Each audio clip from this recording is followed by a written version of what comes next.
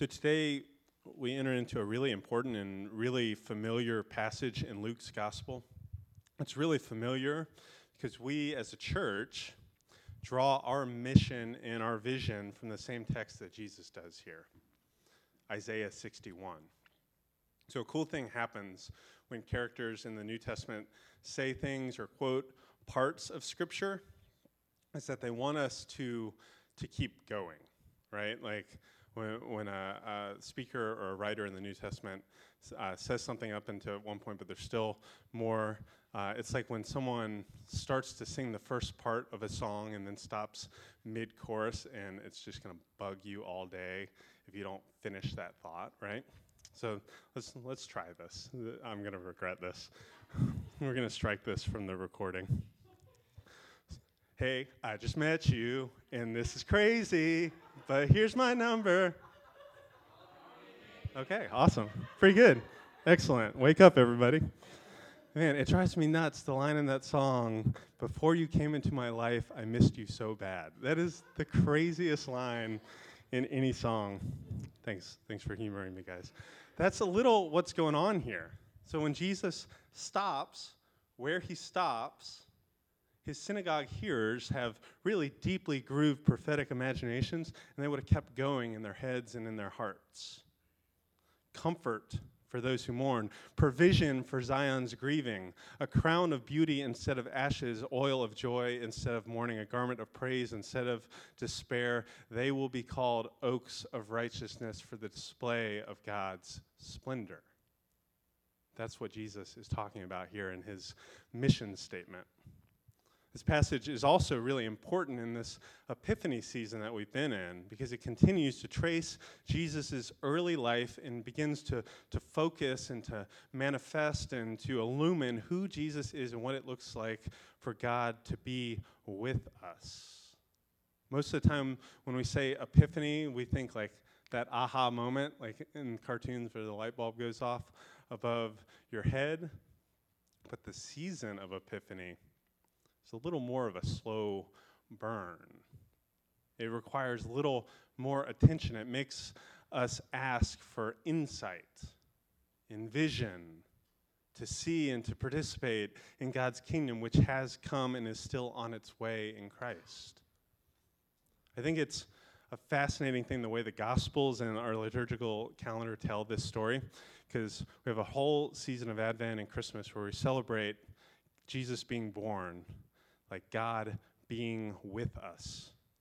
Then Epiphany happens the first Sunday of the year, and we celebrate the presentations of the gifts to the gift of God by the Magi. And then the next week, our readings, and often in the Gospels, about 30 years goes by of Jesus' life, of Jesus being with us, of sharing our every experience and our growth in our life phases and the joys and difficulties, and it kind of gets collapsed down. And then the story picks up with the beginning of Jesus' ministry of working with us, like pulling us into God's renewal project. Similarly, how Sarah Neff described a couple weeks ago, the rafting guide, being with and working with us to pull our life vest out of the waters when we can't do it. And then this whole story, this gospel good news story, culminates with the final week of Jesus' life in which God is most obviously working for us, doing something on our behalf, in our place, something we wouldn't and couldn't do for ourselves, Jesus bearing our sins on the cross and interrupting and canceling the power of sin and death. So we have this Epiphany story, this birth story, this Epiphany story, and then Jesus' ministry. It's happening. It's showing us what it looks like for God to be with us and to act and work with us in this world. The story last week of Israel that Charlene told from Isaiah 30 of the wilderness-dwelling Israelites ready to turn back towards Pharaoh in Egypt, like the devil that they knew was a little more appealing than the life with God of unknown provision and grace that they were invited into, is actually kind of the same story right before the passage that Betty Jean just read in Luke. Like, before Jesus, the first line she read was, Jesus returned in the power of the Spirit to Galilee. Before that, he was driven by that same Spirit to testing and temptation in the wilderness. Remember, wilderness is not always a place of loss or failure, but it's often a place to meet with God. If you're in the wilderness, it's not always because you did something bad, but you should have your eyes open. It's a place to have God's purposes and our weaknesses revealed to us. So Jesus, this is at the beginning of Luke 4, was in the desert not 40 years, but 40 days. And I think that's significant because it looks and feels a whole lot like Jesus gathering up Israel's calling, who they were supposed to be and how they were supposed to be in himself. And instead of falling prey to temptations that were buffeting them, temptations of security, turn that stone and make it bread, be secure, be fed, prestige, power, jump off the top, and you'll be saved by the angels.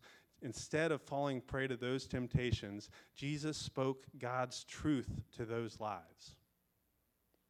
While Jesus being born, John says, as the Word become flesh, Jesus' faithfulness in the face of testing is a result of having those words metabolized and getting them in his bones, and then they're being embodied and infleshed. This is the word infleshed. Jesus' words of God's words, truth. So then, Jesus shows back up to his friends and his families in his hometown, and I wonder what that was like. Like, what did Jesus look like after 40 days battling the accuser, the Satan, in the wilderness? If he would have even been recognizable to them. Like, what does being, quote, in the power of the Spirit look like? I wonder that. I had like a mild version of this experience myself. Earlier in my life, I was fresh out of high school, and I had a pretty powerful spiritual experience at the end of high school, the summer before college, where I was called by Jesus to a deeper life of discipleship and commitment to God. Like, I never in my life known a day when I didn't know that God existed or that Jesus loved me, but I think I became a disciple of Jesus that summer. And then I went off to a college that all my friends went to one college, and I went to the other one, and I didn't know anyone. I didn't know that the next season was going to be a season in the wilderness. You don't enroll in wilderness seasons on purpose, right? But during that year away, I faced a lot of temptations, and like all the normal like freshman and college temptations, but maybe most significantly, the temptation to be my own person, to make my own rules, to abandon this call and commitment to growing in Christ, which I had begun on. And then just to go back to Egypt. Like that's the option there. Like, I knew a friend, this was a hometown friend, who she went to a different college, and when she went to college, she showed up and didn't know anyone like me, and she had everyone start calling her by her middle name, which is great and fine, but then it was super awkward when she came back home, and all of her old friends knew her by one name, and we knew her, and new friends knew her by another name. Like, that was kind of the space I was walking in. I literally could have been anyone I wanted to be at this place. And maybe that's the season that you're in, like this in-between space, this liminal moment where you're kind of negotiating who you've been and who you imagine yourself becoming, and you don't really know how to bridge those two people. Or maybe you're not all that sure of what the faith that you inherited or that you've known has to do with any of this.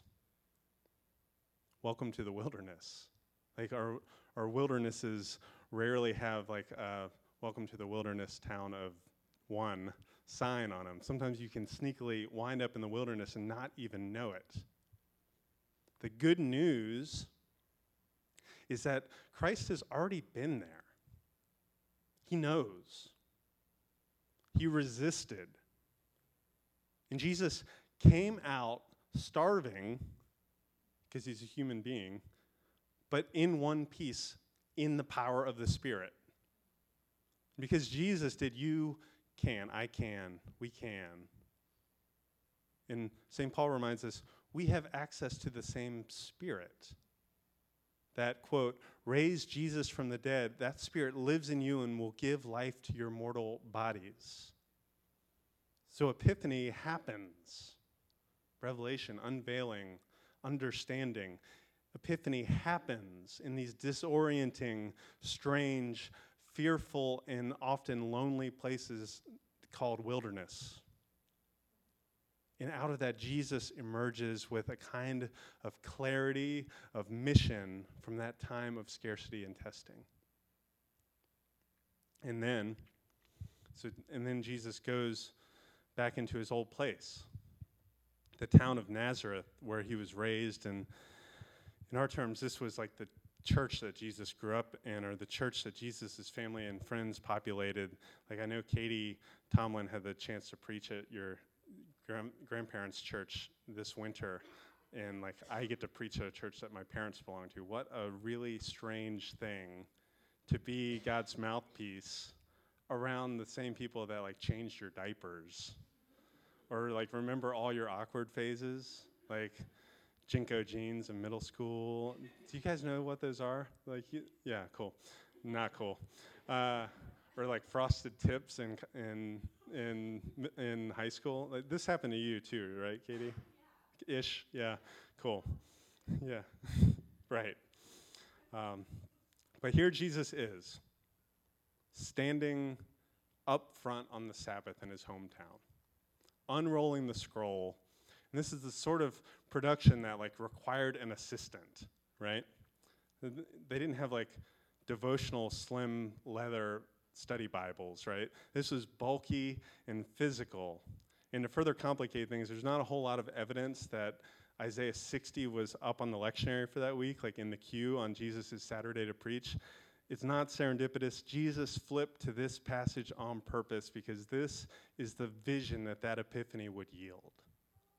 I dare say it is the blueprint for our encounters with God too. Whenever we acquire more clarity of who God is and what God's mission is like, we look at Jesus and we join in a Spirit-anointed mission.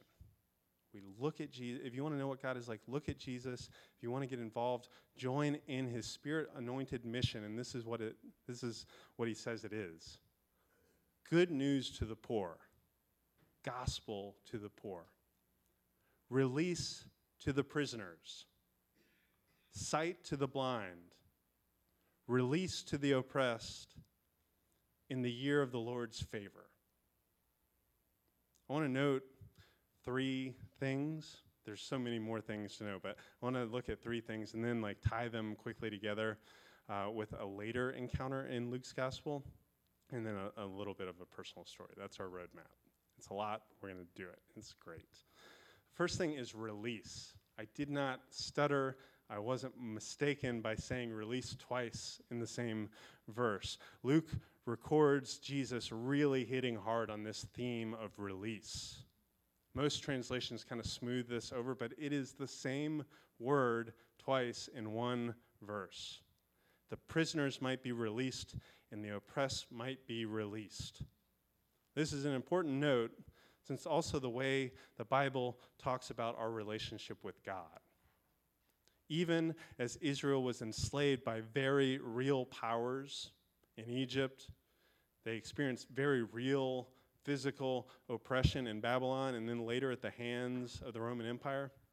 They and we also experience enslavement and oppression by no less real but way more subtle and less visible forms of spiritual powers and principalities. These are intangible, destructive forces of sin and death which test and tempt us not only to cause us to turn away from God, but also they enlist us. They pull us into that sick work of enslaving and oppressing others, enslaving and oppressing ourselves, contributing to the suffering of this world. So the Bible talks about release from that, forgiveness. Re-entering into a relationship with God is to be forgiven, released from these offenses, from these weights which are too heavy for us to carry.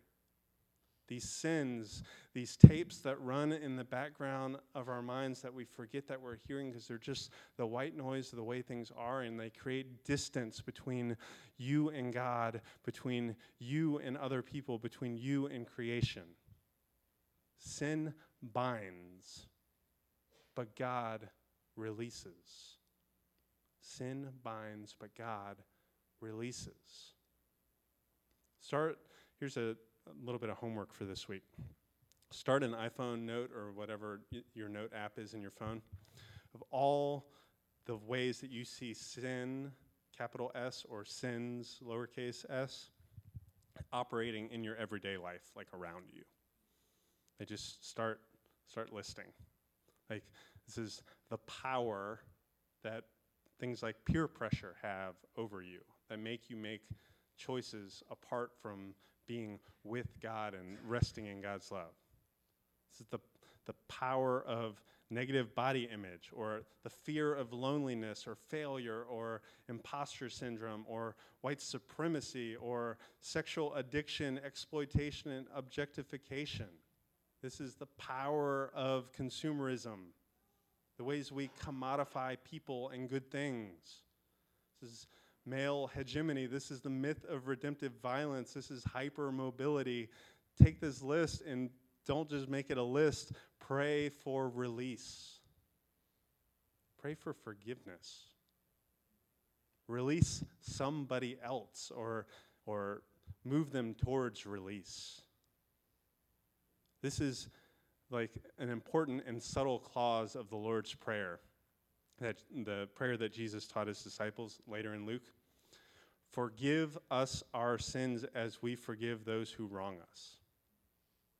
Again, that word is release. He's teaching us to pray.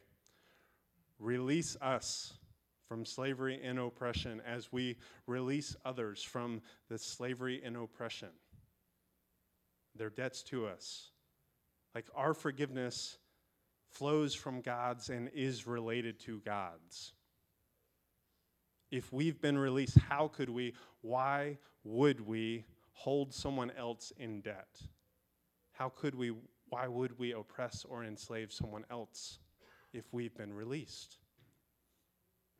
The prophet Isaiah, through the words of the prophet Jesus, lays out hope for a time and a place where there is release from these imprisoning and oppressive forces, that we'd first be released and we would release others from the sick cycle of sin and death towards forgiveness and healing.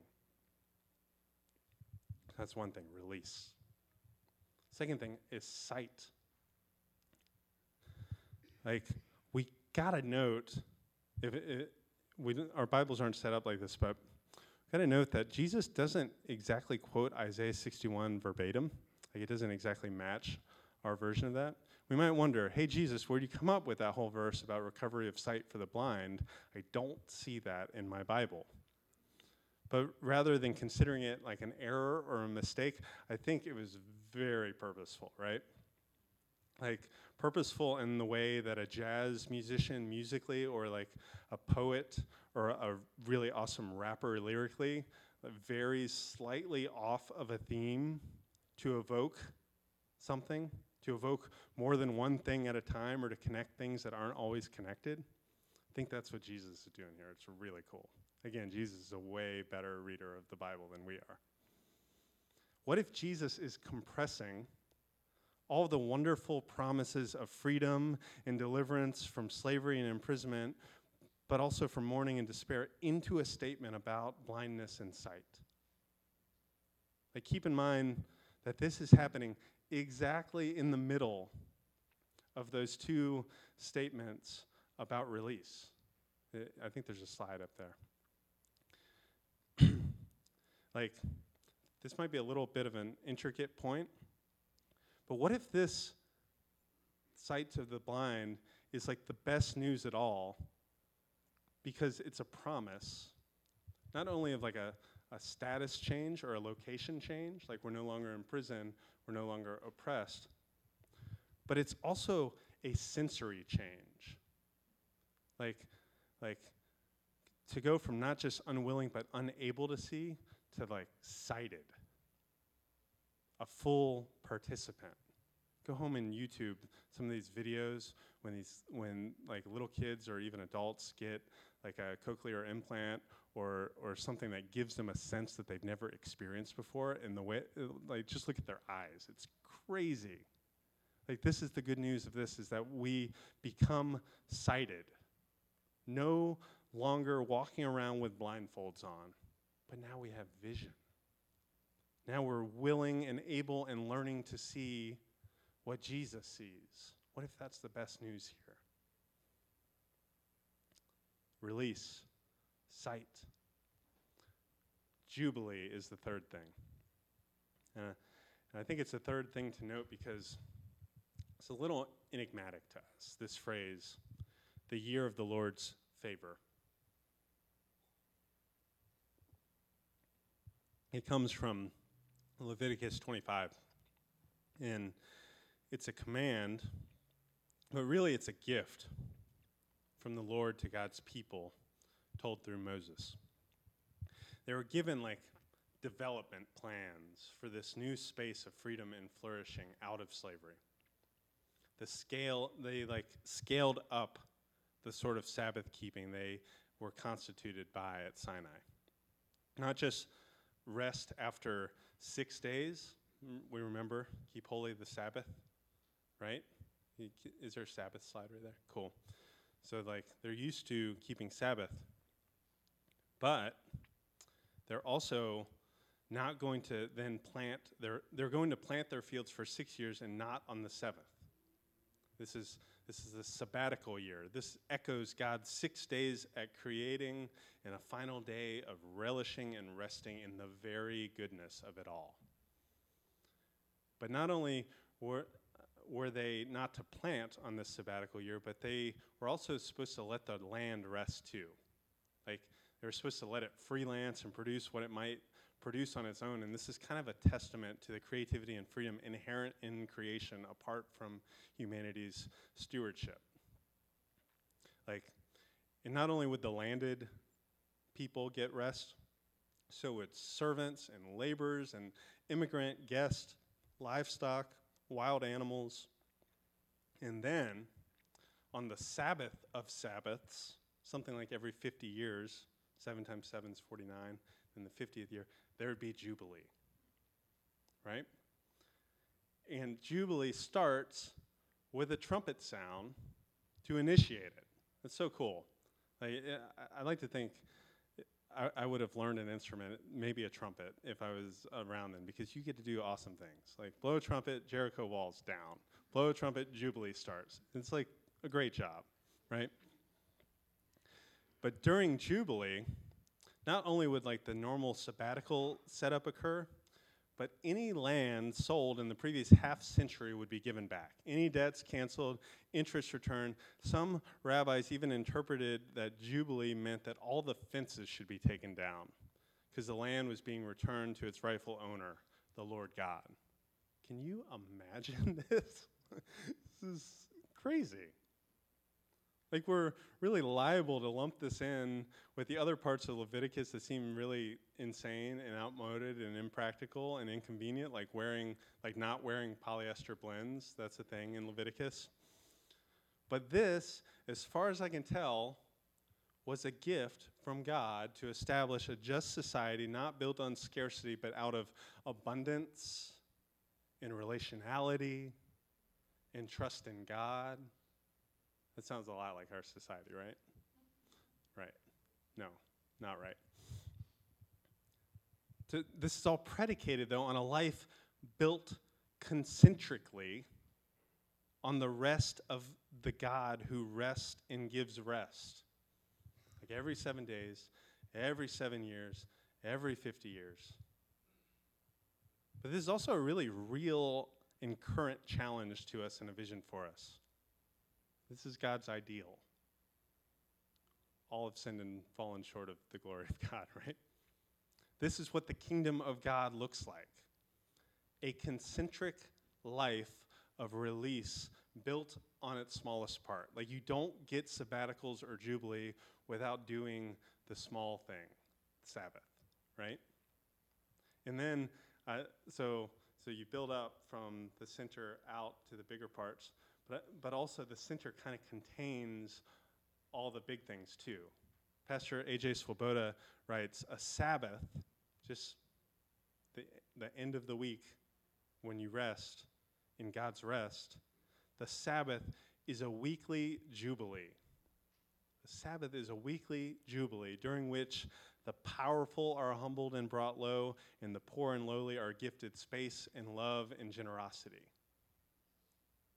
When God comes, debt and riches and the order of things will be destabilized and turned on its head, and God has come in Jesus to be for us, to work with us, and maybe most importantly, to be with us. And for as utterly impractical and unrecognizable as any of this seems, it sure does witness to a new logic of a coming kingdom. Like a kingdom with a really different new chief economist than what we're used to, right? In Jesus, this is so good. At the end of this passage, he stands up, reads this passage, and at the end, Jesus, in like an ancient Near Eastern mic drop moment of awesome, rolls the scroll back up, gives it to the attendant, and sits down. Like, there, right? Then he kind of comments, today, this scripture has been fulfilled as you heard it. That's what he says. And the rest of the gospel is the good news that the kingdom has come and God's will is being done on earth as it is in heaven. That this is being, has been, and will be fulfilled as you heard it. So that's a lot. We just like dropped a lot. I think it's really cool. We'll breeze through a couple things real fast, but this keeps showing up in Luke's gospel and then in Acts and beyond. Like that, those are the reverberations and the ripples of this new thing, this crazy new thing attached and fulfilling the old thing that has happened and is happening in the world. So Luke 18, if you have your Bibles, you can go there. We'll also have it up. You might know this story as the story of the rich young ruler. We're never told he's young. He is rich. A certain ruler with a lot of money, Jesus happens upon him in Luke 18 and has this interaction with him. And he asks Jesus, what must I do to inherit eternal life? Basically, how do I participate in the kingdom of God? And Jesus, after a couple probing questions, making sure he's well-credentialed in the things that he should already know, like commandments, and he knows all those things, Jesus kind of drops the bomb on him that he, in order to participate in the kingdom of God, needs to experience a personal jubilee, basically. It says, sell all you have and give it to the poor. Free up your riches, and you will be free in this kingdom, is what he's telling him. I like to think that this is kind of Jesus being like this really terrifying spiritual Marie Kondo character to this rich young man, right, or rich man, right? It would terrify me. It just shows up so serene and says, that does not spark in you the love and joy of God. Get rid of it. Thank it before it goes, right? But he says, come, follow me. Participate in the kingdom.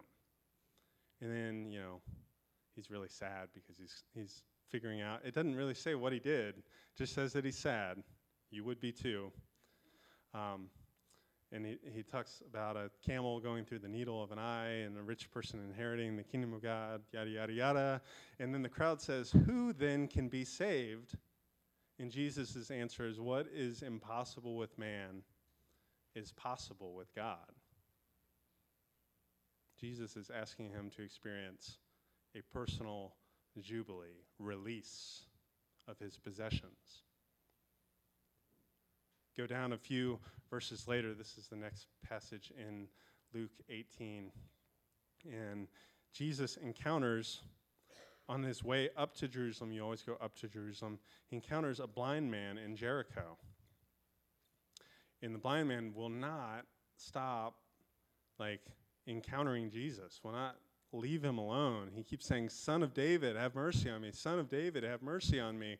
Notice Son of David is an anointed character, a Christ Messiah character. The Spirit of the Lord has anointed me to preach good news to the poor. Jesus then asked the man, what do you want? And the man, it would be so good if we all knew what to answer Jesus when he says, what do you really want? Like this man did. He says, I want to see. That's all he wants. I just want to see. And Jesus says, receive your sight. Your faith has healed you. Immediately he received sight and followed Jesus, praising God, and other people also saw this and praised God. This is amazing. This is, again, Jesus' mission happening. Release. Sight to the blind. That begets more sight to more blind people, gaining sight and figuring out who Jesus is and what God is doing in their midst. See how these are all kind of connected, these links between forgiveness and release and sight and jubilee, that participating in eternal life means getting your eyes opened and your life released to the God to whom you belong. That's what Jesus is doing. That epiphany yields a jubilee. That's it. That's what we're doing for the rest of time. Epiphany and jubilee, right? I just want to close with a quick story. And this might be a mistake because a story happened to me the week between Christmas and New Year's. I was on vacation, like many of us were in some way or another, and my whole family got sick, one after another. 24 hours, every single day of the week, someone's sick.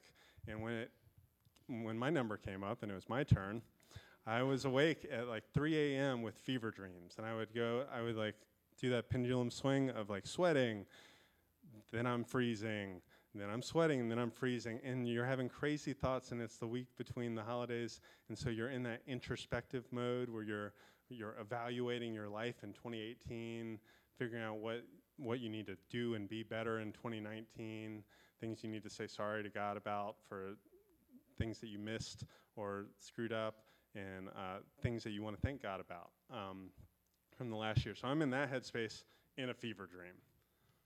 And now I'm going to talk about it to you guys. Now, I can't promise it's going to communicate to y'all well because you are waking and probably have 98-degree body temps. So just bear with me. But I'm having this moment, and I'm evaluating who I am at the end of 2018.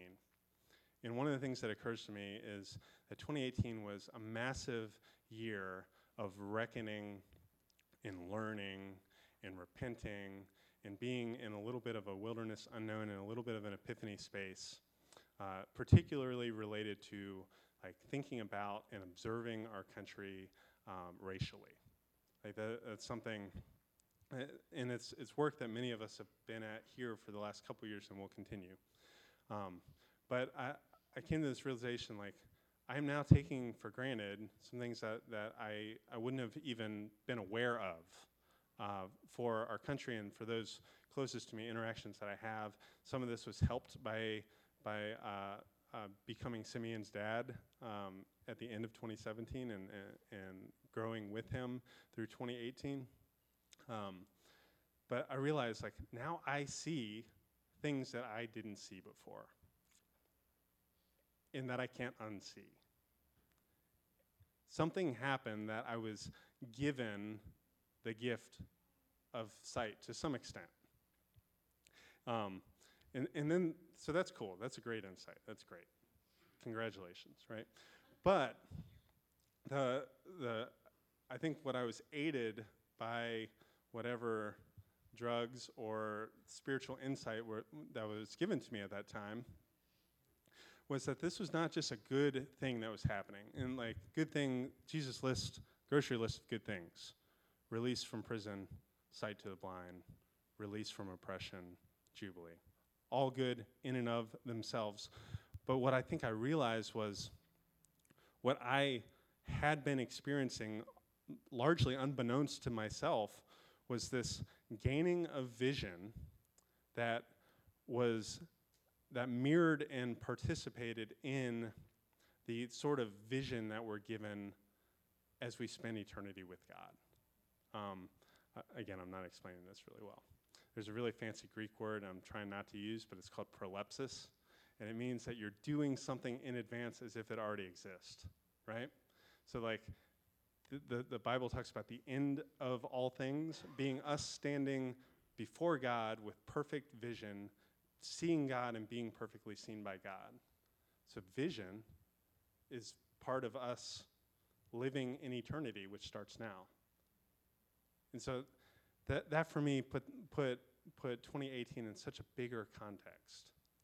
Something, again, that I largely don't control, but that was given as a gift and a challenge to me and to us, and y'all have helped in that process, that by gaining vision and the sort of courage that it takes to see the truth and to not look away, and then, to see it again and to see a little more, even if it's outrageous or makes us feel ugly or sinful or violent or racist, like, that if we keep doing that, we're participating in God's eternity, in God's grace. Because that same light that we see all these ugly things is also the light of God that we'll see ourselves as God sees us in Christ Jesus, as beautiful and complete and pleasing and beloved. That's why St. Paul talks about to the Corinthians in his first letter, for now we see in a mirror dimly, but then we'll see face to face with clarity, with epiphany. Now I know only in part, then I will know fully, even as I've been fully known. So I encourage and entreat you all that when we're looking at Jesus and joining in the Spirit-anointed mission, you're not just filling up your calendar with good things to do. You're not just even developing good character traits so that people will think that like you're a decent human, but you are participating in eternity, in God's kingdom come on earth as it is in heaven.